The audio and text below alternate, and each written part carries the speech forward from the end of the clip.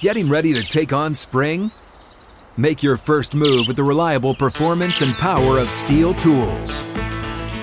From hedge trimmers and mowers to string trimmers and more, right now you can save $20 on the Steel MS-162 or MS-170 chainsaw. Real Steel. Offer valid through June 30th, 2024. See participating retailer for details.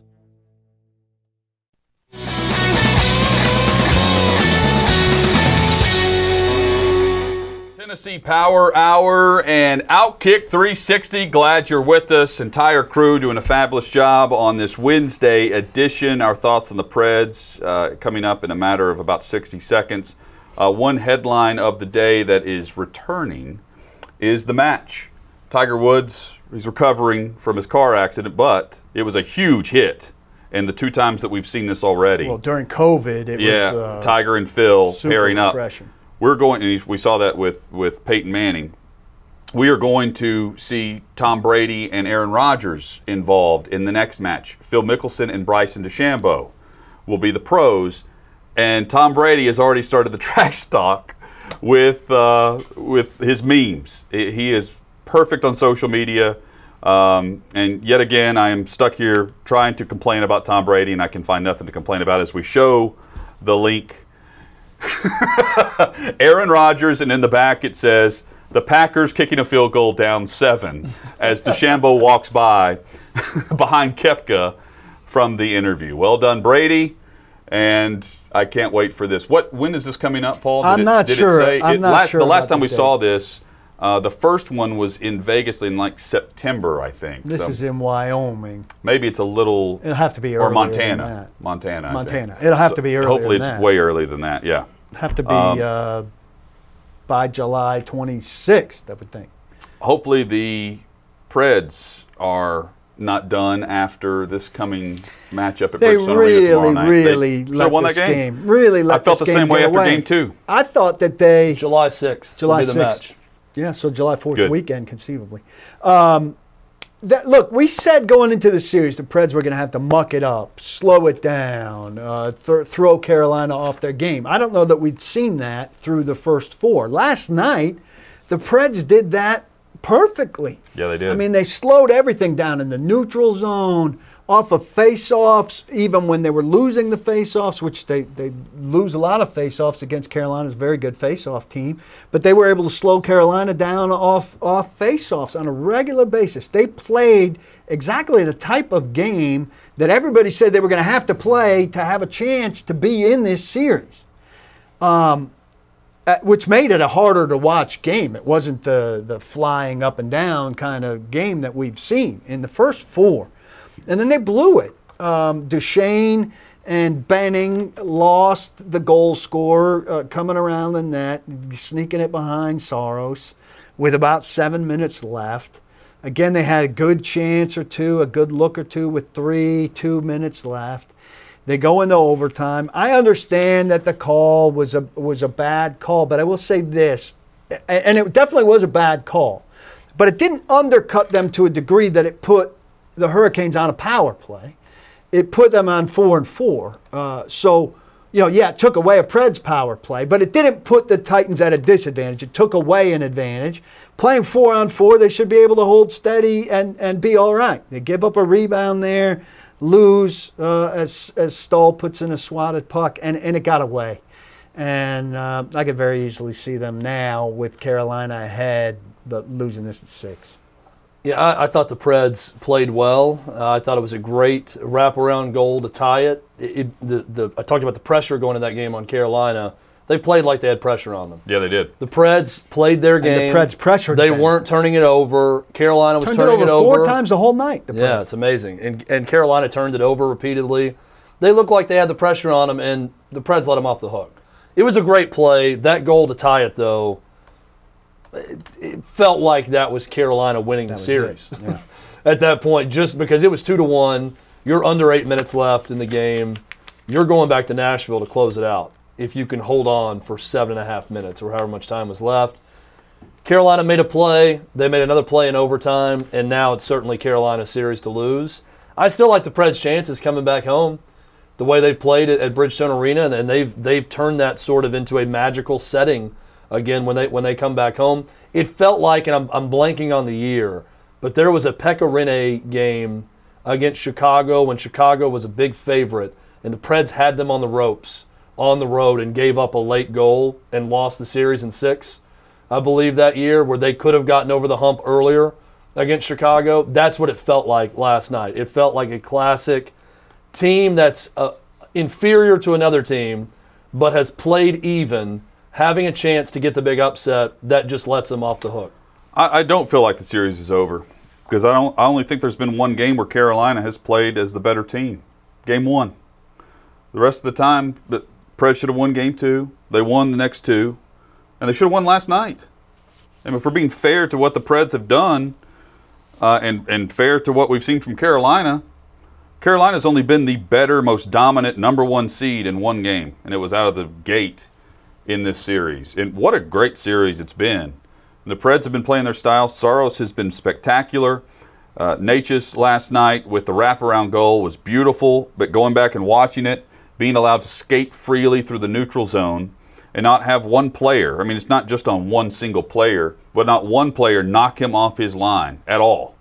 A lot of speed.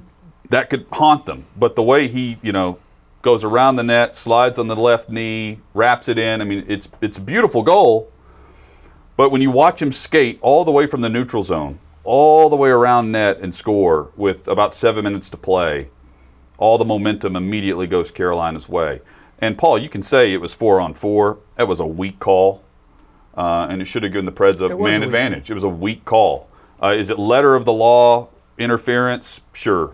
But the way they've been letting these guys play in overtime the last 2 games, to call that, it's weak. But they should withstand 4-on-4. The You can say 4-on-4 that, isn't game over. But for those that are upset that it's a weak call are not wrong. It was wrong. weak. But 4-on-4, they're acting like, oh my God, you put us on 4-on-4. How are we gonna survive that? I was listening to the radio call on 102.5 The Game locally in Nashville, and Hal Gill said that these refs really don't want to be the reason that a series ends.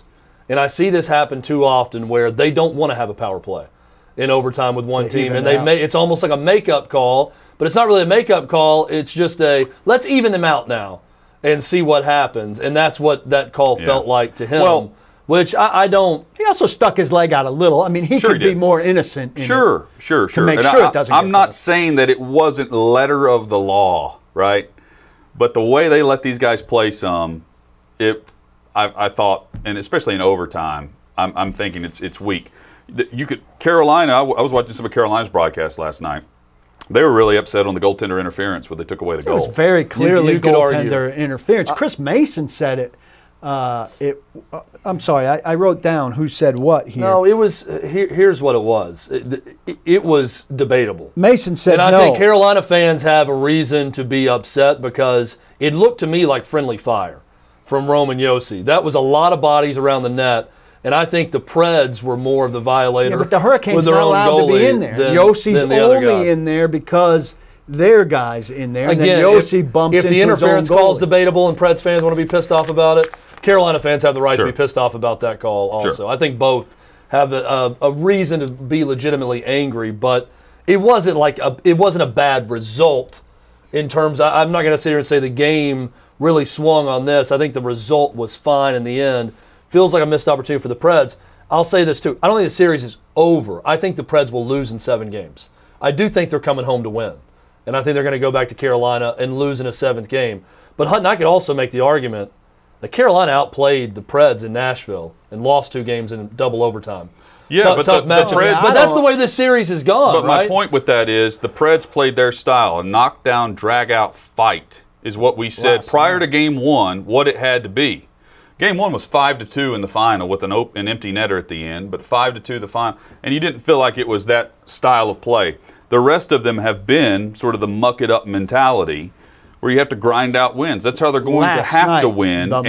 And Saros has been doing his part on this.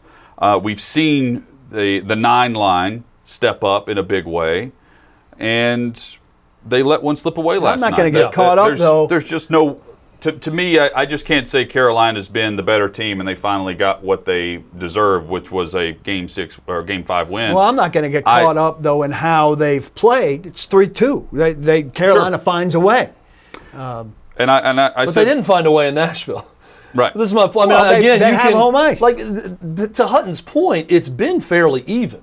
So I'm expecting a 7-game series when you really balance out who's looked like what from game to game and what has happened. Here's how even it's been. been. I think Carolina fans could easily, and I read a Carolina writer for The Athletic talk about this. You could easily make the case for Carolina. They came to Nashville and they were the better team in back-to-back games, and the Preds found a way to win in double overtime in both games. Now, Preds fans come back and say, won the game. Just like you said, Preds may have been better in game 2. They lost 3-1. Right. In Carolina, they played their style. They lost 3-1. So I do think overall it's been a fairly even series, which surprises me, quite frankly, because after game 1, I thought Carolina was going to roll. Here's how even the series has been. Steve Lehman tweeted this out last night, and this is crazy. from the Predators broadcast as well. You see the minutes played in the series, counting all the overtimes, over 372 minutes. They've been separated by more than 1 goal for 12 minutes and 53 seconds.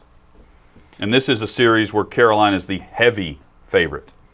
That's how close this series has been. So I don't think off of one win in Raleigh in Game 5 that the Preds are out of it as they return home tomorrow night. Here's another number. I snapped this off the CNBC broadcast last night. All time for both franchises in best-of-7 series. Leading 3-2, Predators are 4-0. Trailing 3-2, Predators are 1-9. Leading 3-2, Carolina is 7-0. Trailing 3-2, Carolina is 2-8. That 5th game, not surprisingly, super consequential, really super consequential in that the leader at 3-2 for both of these franchises had never lost. The home ice shift, one thing Carolina did was making sure that they had Stahl and that Stahl matchup on the Johansson line. And although Johansson made a couple of plays last night, and Forsberg, I thought, should have buried at least one of those chances early in the first period, Carolina did a much better job against the 9 line last night with the shift control that they had versus the way they controlled and did, or lack thereof, in Nashville, where we saw the emergence of Duchesne and that line together. So I thought they did better. And props to Stahl, who, look. Guy's a stud. Yeah, he is leadership by action. He reminds me a lot of Mike Fisher during the Stanley Cup final run for the Preds, where when you need someone to step up, you just have a feeling there's going to be a guy on each team that does it.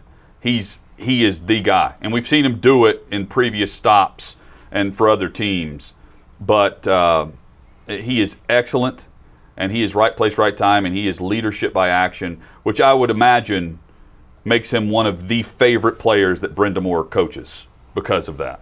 The player mentality from Brind'Amour, you can see it with Stahl on the ice. I think I just circle back to it. I'm really disappointed.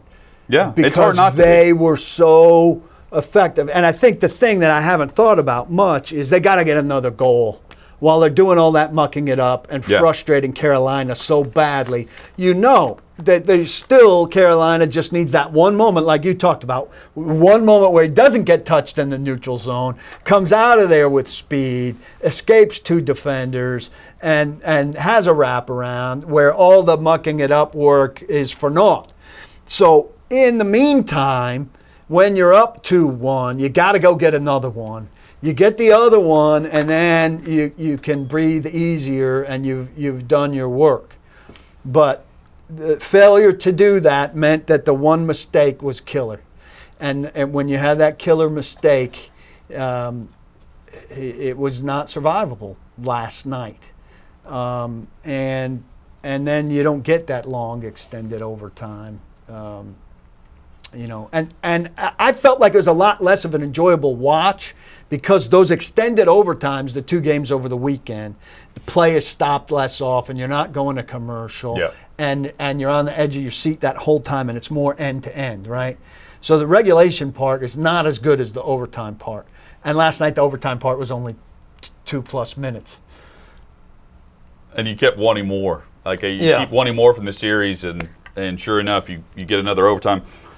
It's over-delivered, this series. Shout out to Jacob Underwood, who pulled this stat for the Predators broadcast. It's amazing.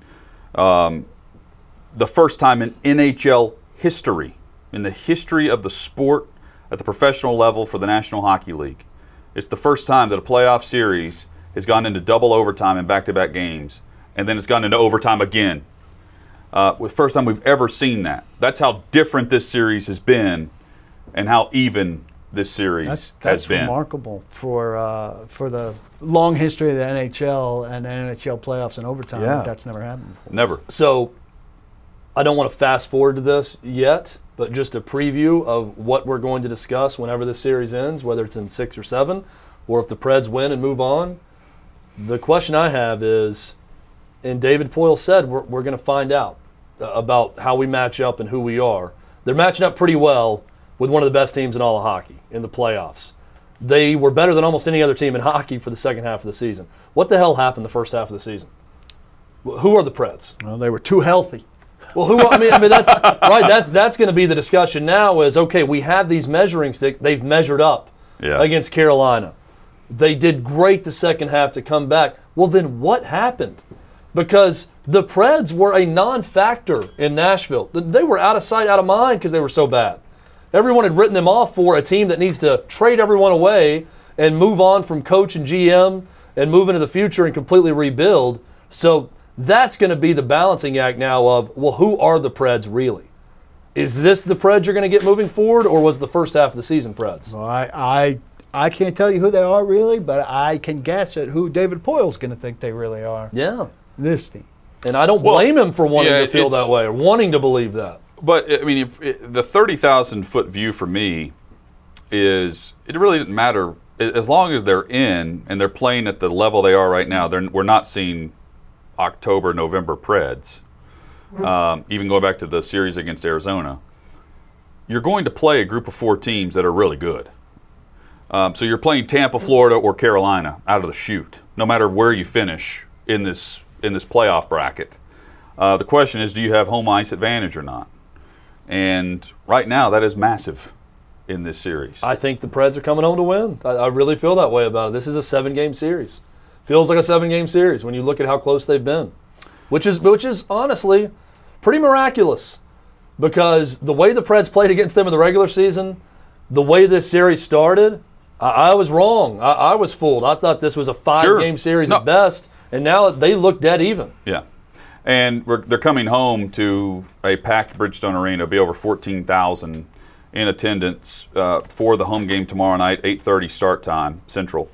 And I'm looking at the layout of the arena, I think this is a legitimate sellout crowd, because the tarps that they have on the lower level are not being removed, from what I'm told. So if those seats are still covered, and it's just a little strip of them behind the glass, behind the penalty box, if those are still being covered, that leaves about 3 sections up top in the media area that were open that I would suggest, and I don't know this, would be full if you're adding in an extra 2,000 or 3,000 people.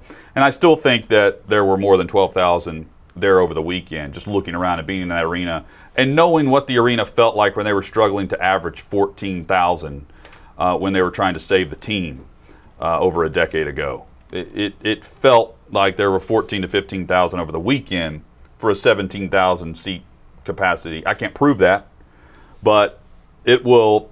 If that felt that way over the weekend, I can't wait to feel the atmosphere tomorrow night with over 14,000 in attendance. That place will be hopping. Look, playoff hockey, and then overtime hockey, and then elimination game, home team hockey is something special. I wish I could be there Thursday. I looked at tickets. I think Simon winds up with a baseball practice that eliminated me from possibility, but and it's a late start. I'm fired up to see what they do. And a late start will allow for people to really imbibe ahead. I think you were there for one of the overtime games. That's always a question I Friday. have. I mean, alcohol sales get cut off, halfway through the third? Not from what I saw. No? Keep it going. Run it back. I mean, that always strikes me as a thing. Like, I don't have to be bombed during a game. Right, I But know. you'd still like to be sipping on a beer for a stage there in a lot of occasions. And when you go 2 overtimes Yeah. and through those intermissions and you're not, that part's shut down, it changes things. We have the 360 parlay coming up later this hour. Maybe Tom's turn. I'm in position today. If I win the parlay for the group and all of us, maybe I'll be able to select the Preds tomorrow as part of the parlay. If not, Paul will be in a position to do that if he so chooses. Maybe he chooses the Hurricanes. Maybe he stays away from it altogether. It's up to him. But you can join us with the Outkick 360 parlay at FanDuel.com/OK360 if you are already subscribed and you have downloaded the app. If you have not, there's free money and site credit available with FanDuel right now. FanDuel.com/OK360 by simply laying some money down on the NBA. We're about to show you the offers. You bet $10 on the Mavs or Clippers, or bet $1 on the Heat and Bucks. You get $100 back in site credit even if you lose. FanDuel.com/OK360. Opt in, make a deposit, and make sure this is your first bet on the site and the app.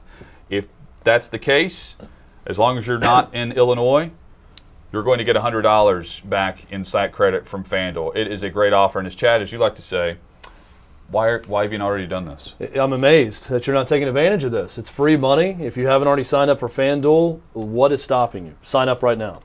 Coming up, there is a philosophy by some organizations across the NFL that some buy into this time of year that a couple of other teams have gone against recently, and I think it would signal that they're going to lose a lot of games because of this. At least that's the perception of some of these other teams.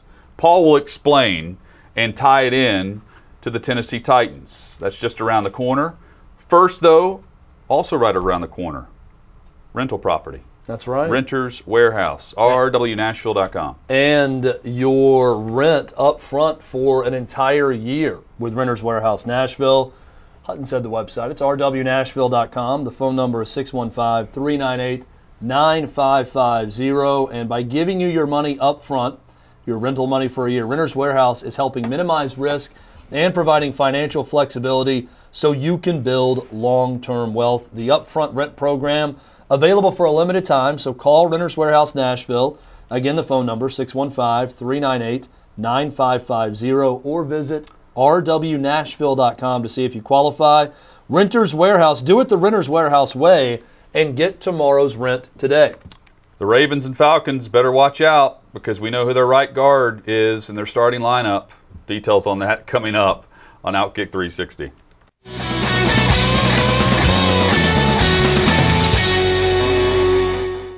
Outkick 360, still time to go vote.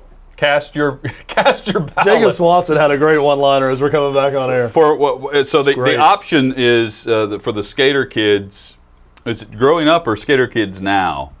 I got to find out how Regan, our Worded production it. assistant, had the question. I'm going to find it right now to see exactly how it's. There was an Instagram poll that was degenerate or not, basically.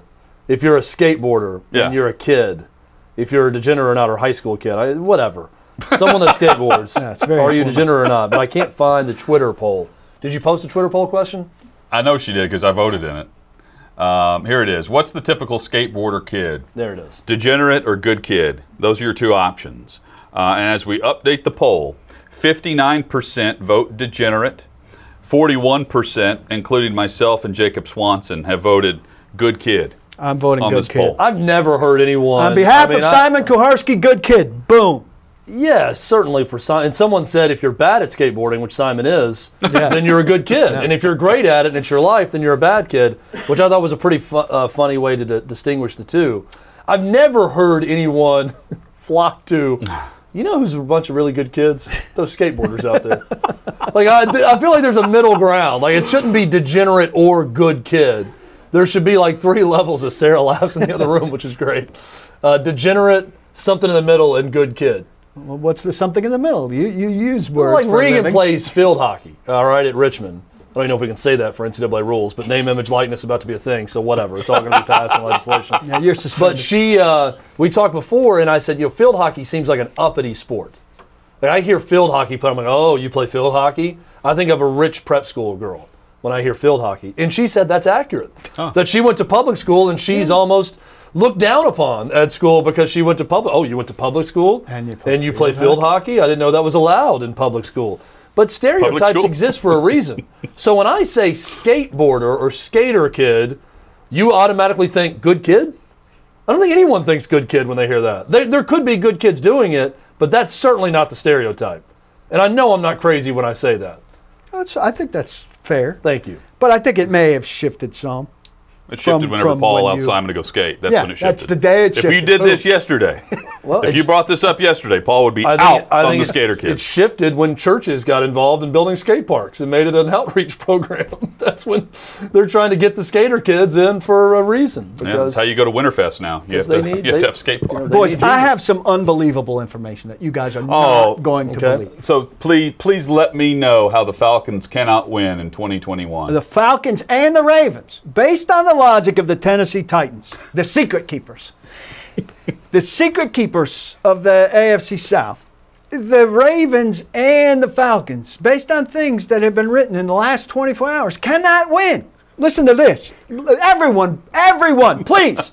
Secrets out. Your attention. Sarah, shut up in there. Shh. Listen. Jalen Mayfield was taking regular snaps. Chad, please. That's big news. Jalen Mayfield was taking regular snaps at left guard alongside Drew Dolman at center with the rookie group, but Josh Andrews played between Matthews and Matt Hennessy when Matthew Ryan was under center.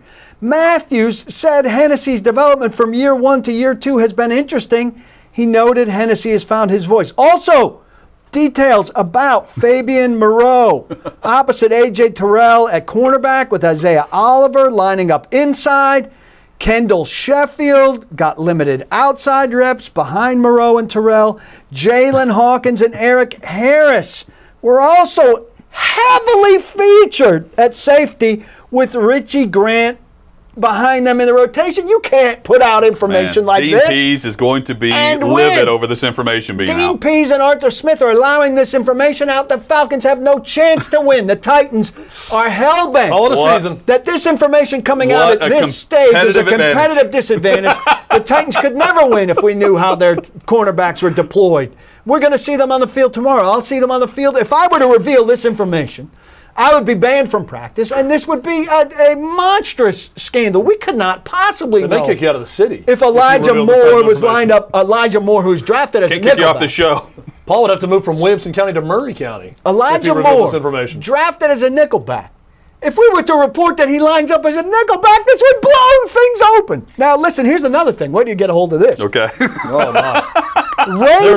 Ravens director of player personnel, Joe Horitz, said Monday that he felt the Packers would have taken Rashad Bateman at 29 if Baltimore didn't draft him at 27.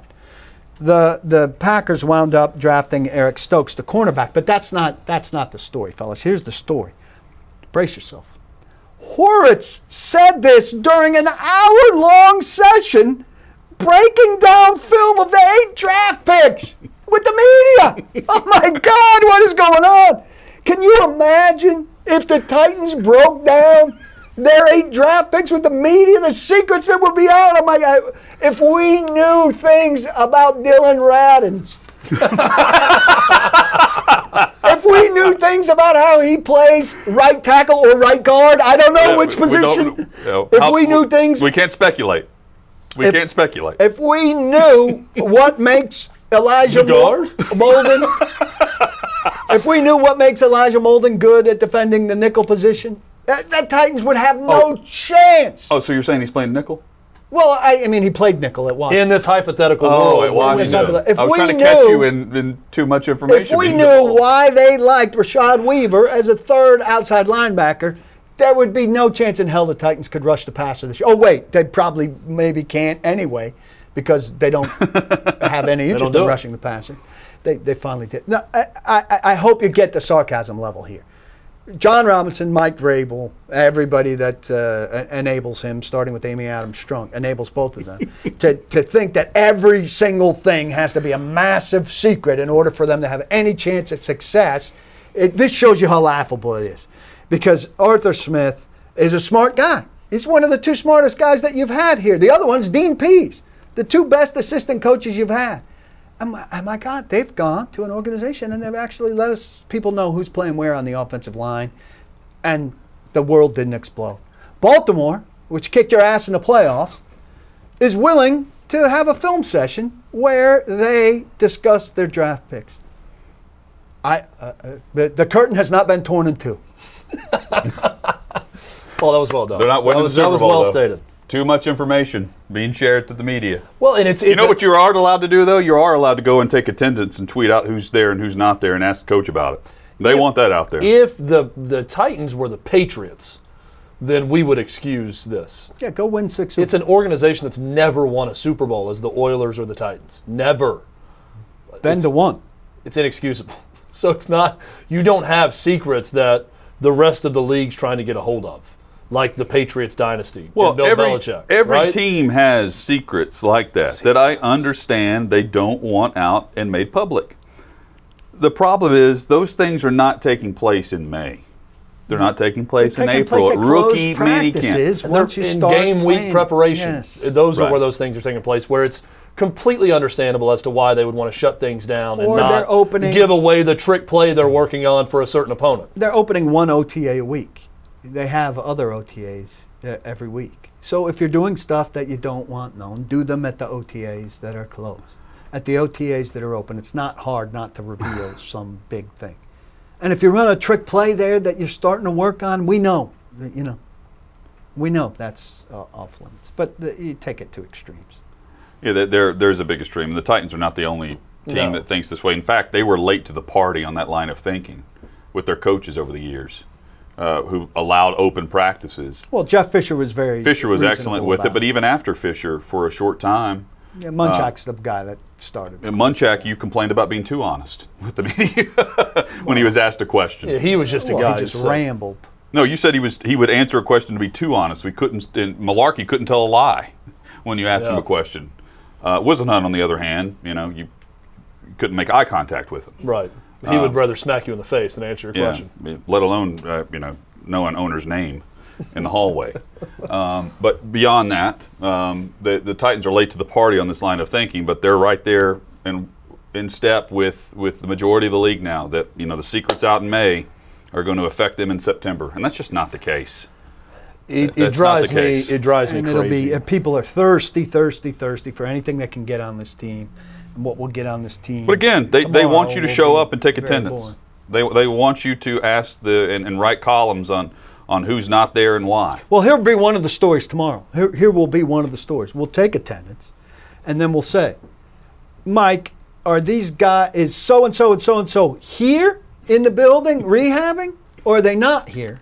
And he'll say, everybody has a plan. And that's a real foolish thing, I think.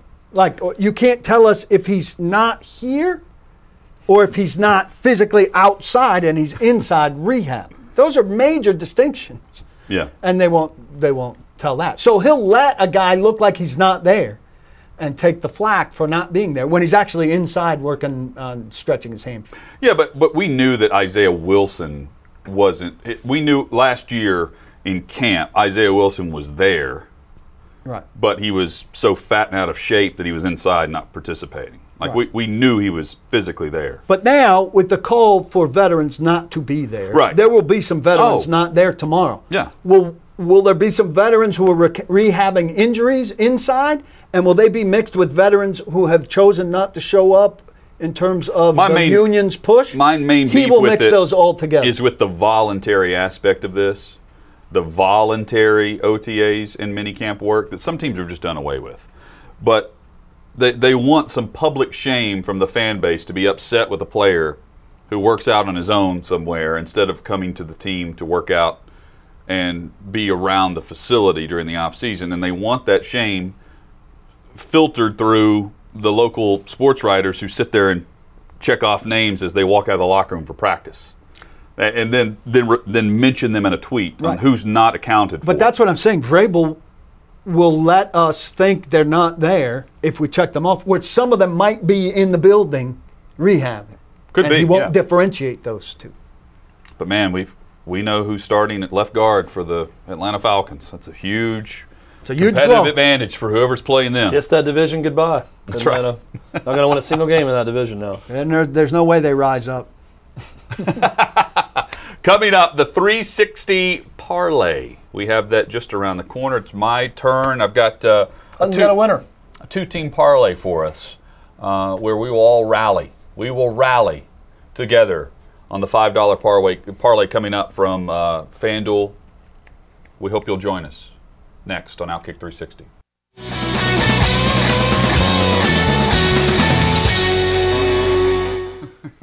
Outkick 360 across the Outkick network. Tom Brady at it again, where he tweets out the match for July the 6th, where it's Brady and Mickelson against DeChambeau and Rodgers, and he tweets out the image for July the 6th, and then his comment is, 2 champions against a scientist and a Jeopardy host. so good. That's coming up July the 6th, and we are here for it. Big time in the big sky is what they're calling it, as they'll tee off in Montana. Big time tonight on FanDuel with the two-team parlay I've got for you here that we're about to put up, FanDuel.com/OK360. Sign up. If you're already signed up, join us. Two-team parlay, $5 is what we're putting down each evening, and you can follow along. We had the Knicks last night as part of a 3-team parlay with Chad. We're sticking with them. Not knowing that the game was Right. tonight.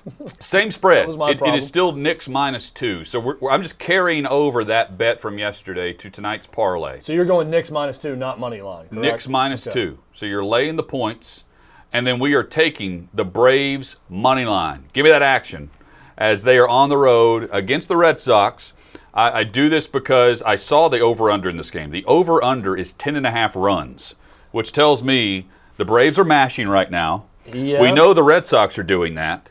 I'm looking for a high-scoring affair where the Braves score some runs late and just win the game outright like they did a night before in a quick 2-game sweep of the Red Sox. And I also took this bet because I know Paul will be keeping an eye on this one. I'm not All betting rise. on the Braves. I'm betting against the Red Sox. I was surprised Yeah. at the 10 runs, considering last night was 3-1 with these two teams. 10 when and a I half saw runs. that score. So that's a lot of runs. I am the least confident in the Braves bet, but that's typically the case because Well, I'm not, you bet the Knicks yourself. well, and I've yesterday. also I've been very bad at predicting when the Braves are going to get hot. I'm like, oh, they've lost 3 or 4. They're definitely going to win tonight, and they lose another one. And then I'm always either the front end of the bad or the wrong end Yeah. of the winning streak with the Braves. They've won 4 straight now. They won 3 straight against Pittsburgh. They won the opener in this 2-game set in Fenway against Boston. So I don't have a lot of confidence in that one, Hutton, but it's your Thank you, Jack. parlay, and I'm playing it. And, yeah, we're going to make it happen. Well, Smiley's on the mound. What does that tell you? Sounds loserish. You said he's been pitching well though. Yeah, he had a good outing in the last one. All right, we're taking, Knickerbocker- I Packers click on it on revenge. FanDuel. This in real time, seeing this, and what pops up is action, and it has Pivetta, Smiley, both pitchers. Action means you betting it no matter who throws. Right. Like if a pitcher falls and that's out. what we have on the screen as well. So both pitchers is what I need to Well, hit. that might change the numbers. Look, we're taking the money line. You're taking action on it. So we've got the Money line. plus 124 You're is taking what you got. And action. you're going to win. You've got it right. You've got it right. We're taking them. We're just betting the Braves to win outright in this game. No matter who throws. No matter. Okay, but I have to take. It says action, and Pivetta, Smiley are both pitchers. I have to do one of the 3. When I say action, Take action. it won't let me do it. Done. Place bet, and it goes back to it. I have to take one of them. Action. Both or one. Again, it's making you take it's Do it not after letting the me take show. How about action. that? Yeah. Do it after the show. And you're asking the wrong guy with Paul, who can't figure out I know what how to action is. bet certain No, but that's why players. I'm honestly asking for the viewer out there too who may be confused by that, 'cause I've never seen that happen before when I bet on a baseball game. I think you need to start over. Start over from scratch. And then let us know whenever the next time you bet Phil Mickelson, Chad. That way we can all join you Yeah. in on this. You know what? You know when the next time I'm going to bet Phil Mickelson? The next US time he Open? plays in a damn tournament. Every tournament, I'm betting Phil Mickelson. Well, I asked That's you the my other gift to day Phil about the Mickelson. Open, and you said, I I'm putting can't see him doing it again. $3 on Phil Mickelson every time, just in honor of Phil. Even if I throw the $3 away, which Paul said I was doing with the last $3 bet, just in honor of him, I'm putting $3 on Phil every time. When does the 500 schedule to arrive, and what's the plan? 7 for to the 10 500? business days. What's the plan for nice. the 500? No real plan. Just gonna sit on it. I don't know. Maybe a few nice He's going lunches. to invest it. It's going to turn that. Angie, have any plans? He's for getting it? he's getting paid in Bitcoin. Is what he's. Yeah. I transferred it to Dogecoin, actually. Elon Musk gave me a great tip. Paul, on the way out, let everyone during the Tennessee Power Hour know your thoughts on A.J. Brown sending the voice Instagram message Got it. to Julio Jones, which I'm all for, and what it meant to you when you heard it. Well, look, it's fun, and it makes for good social media content. But players campaigning for to a guy for a trade is kind of disjointed. Julio Jones isn't controlling the trade. Fontenot's controlling the trade. And if he gets traded here, John Robinson's controlling the trade. So A.J. Brown needs to stop by John Robinson's office or give him a call. That's not going to happen on social media. But that's the person of influence here that he could, potentially have some, sway with. Not that John Robinson's making trades to make A.J. Brown happy. But Derrick Henry and A.J. Brown clearly would like Julio Jones to be on this team. Yeah. They don't need to influence Julio Jones. They need to influence John Robinson. Well, so what are the odds that there's going to be a player involved in this trade? Not Julio Listen, Jones. they can't take money back. The reason they're making this deal is because they have no cap money. So everybody's putting players in this deal back. If these players are making any money, the Falcons can't take money. So there's not going to be a player involved in it. I would highly Because my first doubt thought was, what's funny to me is, in doing this, the unintended consequences are you're losing a teammate. By petitioning by for petitioning, Julio yeah. Jones to do it, you're basically saying, now let's get rid of Rashaan Evans. Let's make this deal happen, John. I mean, you see my point. Yeah. It's like when you do that, I know that he's going straight to Julio Jones, which that's not the one making the decision on where he goes. But I immediately thought you're also saying goodbye to someone. condoning one of your teammates being dealt when you're pushing for this to happen. No, I think it's strictly a draft pick or picks thing based on what the relief Atlanta is looking for is at the heart of this from Atlanta's thing. Plus, Jones wants out. Guys, fun show today. Just Good like stuff. that. Just Look like at that. the clock. Just like that. Let's go skate. Primary complaint was fun. No thanks. Big thanks to Levi Gibson and Jacob Swanson for making the show happen Good today. job, boys. Shout out Lance Lee, wherever you may be, on your well-deserved week off. David, Sleepy hope you're Danny, healthy. good morning to you. Hope you're doing well down the hall, as well as Becca Wakey, Risley. wakey. And our production assistant, Sarah Triplett, who flat out got it done today, sitting in for David Reed, and Regan McCrossan. On her Day debut. one, did an excellent job for us on social media. Hit us up there on social media, at Outkick360. On Twitter, you can find us on the Facebook page as well. And we hope you'll subscribe to the YouTube channel by searching out Outkick360 channel at YouTube. If you're not already subscribed, please do. We post brand new content there every day, and we go live every day during the week, noon Eastern, 11 a.m. Central. Hit us up on Instagram for the warm-up prior to the show as well. We're everywhere. Link in the bio, as we like to say. We'll catch you tomorrow, same time, right here across the Outkick Network. And lock the locks. Hey, it's Jonathan Hutton. Thanks for listening to Outkick 360. Be sure to subscribe to the show to have the latest podcast delivered to you each and every day. And give us 5 stars. It helps us grow our network and provide you with more great podcasts like this one.